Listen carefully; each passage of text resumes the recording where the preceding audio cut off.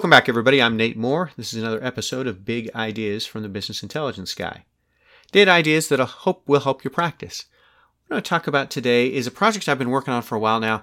There's a new practice administrator comes into a group, and he's faced with two problems. Problem number one is they don't really have a good handle on their contracts. He knows he's got payer contracting issues, but they don't have a good handle on their contracts. And if your payers are like their payers, sometimes payers are not in a mad rush to help you get information about your contracts or cooperate or be, useful or helpful or any of that. So he said, all right, if we don't have our contracts yet and we don't want to wait until we can get all the contracts before we analyze our payer contracting, what can you do to help me?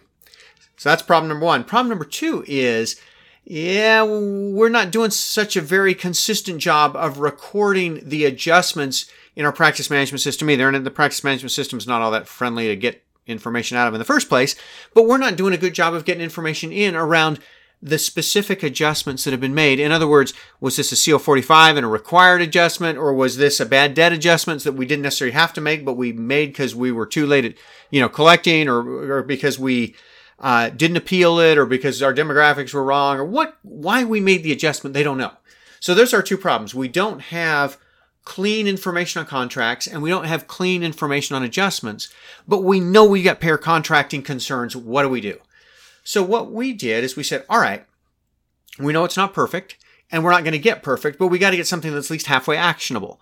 So we grabbed all of the charge and payment information that we could get out of the system for the current year and the prior year, and we threw it all in data mined it out of the practice management system, got it out of the practice management system so you can analyze it, right? And threw it in a pivot table. And so the idea of the pivot table was, given the constraints, we don't have contracts, we don't have adjustments we necessarily trust, what can we do? So by CPT code and description, we said, all right, let's do total units. How many of these units did we bill? What did we bill, and what are our major CPT codes? And then we threw modifiers in there and said, all right, at least we can get a sense for some of the modifiers, and is there a reason that some of these payments may have been up or down based on modifiers? So with that charges or with the CPT code and the modifiers, then we went to charges and said, all right, we know we charged. We got that in there. We trust that information. So again, we can get a sense for volumes around what are our big codes in terms of units and our big codes in terms of dollars. And then say, okay, now what are we getting paid for them? Granted that we're not always going to get paid necessarily according to contract. Granted that we're not always going to get paid the contracted amount because, patients may not pay everything that's due or whatever, but at least help us get a sense for it.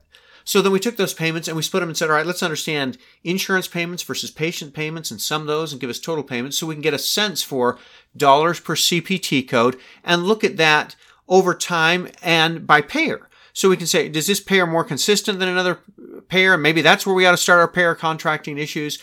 Or is this payer consistently higher than the other for the same code, so we ought to go to this other payer first and, look at payer B and contract with them because they're paying so much less, those kind of things.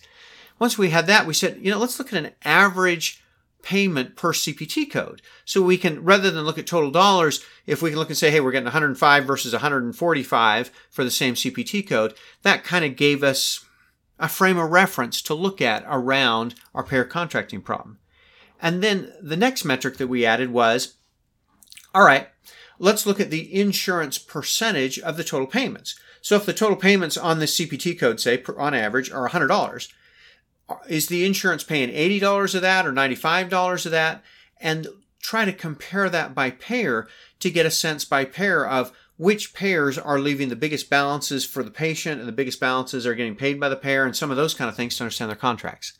The last source of information that we did that we could trust was we went out to the Medicare Physician Fee Schedule, and in this group we also went to the local state Medicaid fee schedule, downloaded both of those, threw them in our data warehouse, and then put that into our pivot table so at least we can look at what's our average allowed or our average paid amount versus our average Medicare allowed versus our average Medicaid allowed, and try to get a sense for holes, inconsistencies, red flags, that kind of thing, so that even with our two constraints, we don't have contracts yet and we don't really trust our adjustments and we don't want to wait till we trust our adjustments to be able to do this analysis either. That's the way we approached it. And the reason I tell this story is two things. Number one, if you're in a similar situation, hey, I'm new to practice and I don't have contracts and I don't want to wait for adjustments, but I know I got payer contracting issues. Where can I start? Here's some ideas about where to start. The other reason I tell the story is I think sometimes we wait for the data to be perfect before we analyze it. And the perfect can be the enemy of the good, and it can be the enemy of getting started. And so if you can't get everything you want, get something, some representative numbers. Maybe you don't have, a whole year or a whole 2 or 3 years to analyze, but you can get a couple of months.